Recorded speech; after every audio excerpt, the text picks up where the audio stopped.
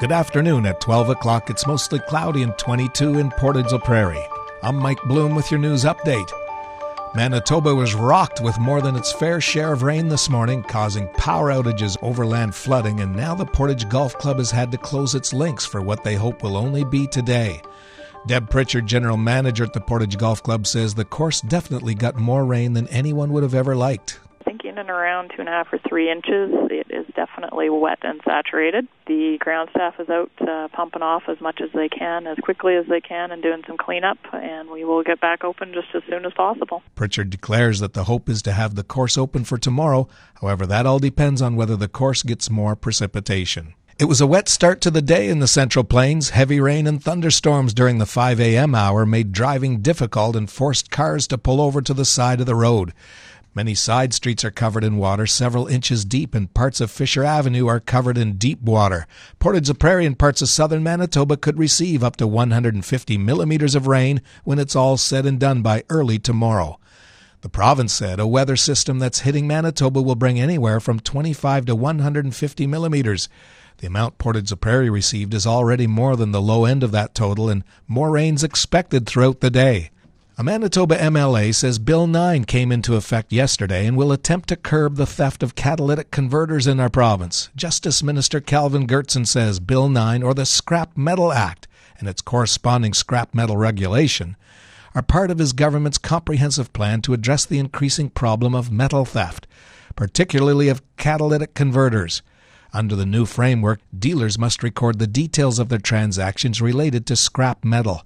Any transactions involving restricted items must also include a photograph that provides sufficient detail to identify the item. If you see news happening, share it with us instantly. Download the Portage Online app to your smartphone today. And in sports, Portage's own Garen Blanchard is heading to the Rocky Mountain Lacrosse League's playoffs. The defender helped guide the Manitoba Blizzard to the top spot in their division this regular season, finishing with an 11-9 record. The local started his season at Adrian College in Michigan and says doing so put him in a great position when he returned to the Blizzard's roster. I think definitely it helps defensive-wise. I'm a defenseman down at school as well. Probably the big thing is cardio, to be honest. My cardio was pretty decent coming back from school after playing the full season down there. So cardio and just all-around knowledge kind of thing. The Blizzard will have home field against Regina, with the first game going down on Saturday, July 23rd at Maples Arena in Winnipeg. For more on Blanchard, head to portageonline.com. And that's your local news. Today's mainly cloudy, a few showers or thunderstorms beginning this afternoon with wind upwards to 50 and a high of 24, humidex 29. Tonight a few showers or thunderstorms will end this evening, then it'll clear.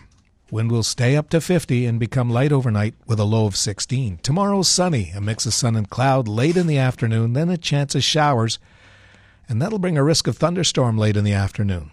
Wind up to 50 in the morning with a high of 26 and humidex 31.